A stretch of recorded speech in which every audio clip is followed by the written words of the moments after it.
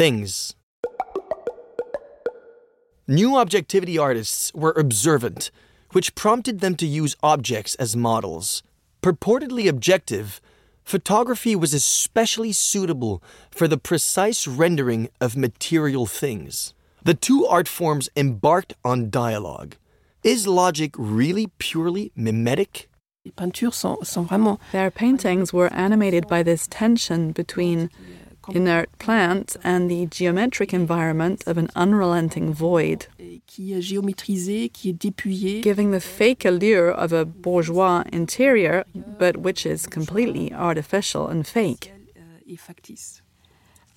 Architecture, geometry, and abstraction were the attributes which fascinated painters.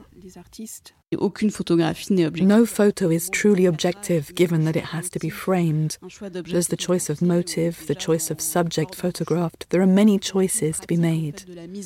The art involves a staging of the plants, sometimes from original points of view, with attention to detail and the plant matter. These plants are photographed as objects. They are not of interest as living beings.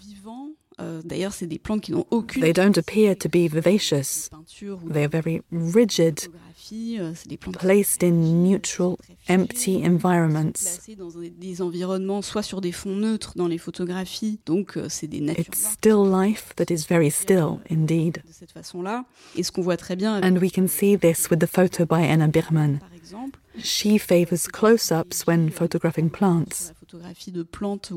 She zooms in on their leaves, which are endowed with a kind of metal sheen, like saucepans. There is reification in the sense that these plants are treated as objects in painting and photography alike. In his 1928 album, The World is Beautiful, Albert Ringer-Patch's first title is Things. He captures standardized, mass-produced, industrial products.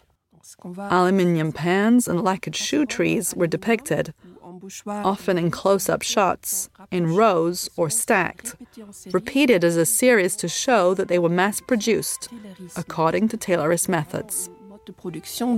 Sur une chaîne de production.